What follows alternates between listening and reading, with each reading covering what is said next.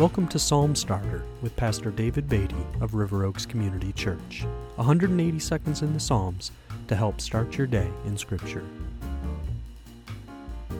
Psalm 52 is another psalm with a note in its heading that gives us a little insight into the background of the psalm. It's called a Maskil of David when Doeg the Edomite came and told Saul, quote, "David has come to the house of Abimelech." The background on this is found in the book of 1 Samuel chapter 22. We're told that this man Doeg learned David's whereabouts, and Saul therefore had a number of priests killed because he felt they were helping David. David blamed himself for this and was obviously very troubled by it. We read his words in Psalm 52. "Why do you boast of evil, O mighty man? The steadfast love of God endures all the day. Your tongue plots destruction like a sharp razor, you worker of deceit. You love evil more than good, and lying more than speaking what is right. You love all words that devour, O deceitful tongue, but God will break you down forever.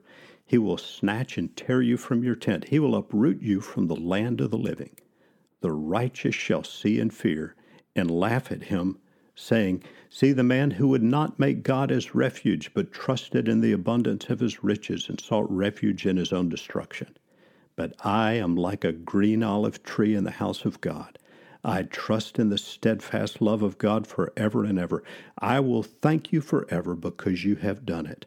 I will wait for your name, for it is good in the presence of the godly."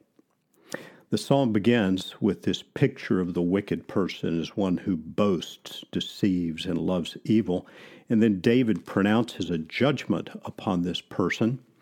And then David, despite the guilt that he may have felt for the death of the priest, despite his anguish over what he has happened, he ends the psalm with great words of faith and praise when he says, I am like a green olive tree in the house of God. I trust in the steadfast love of God forever and ever.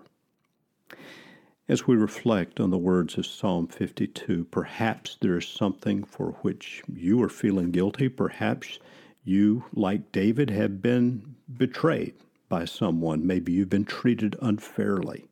I would point you to David's words of assurance at the very end of Psalm 52.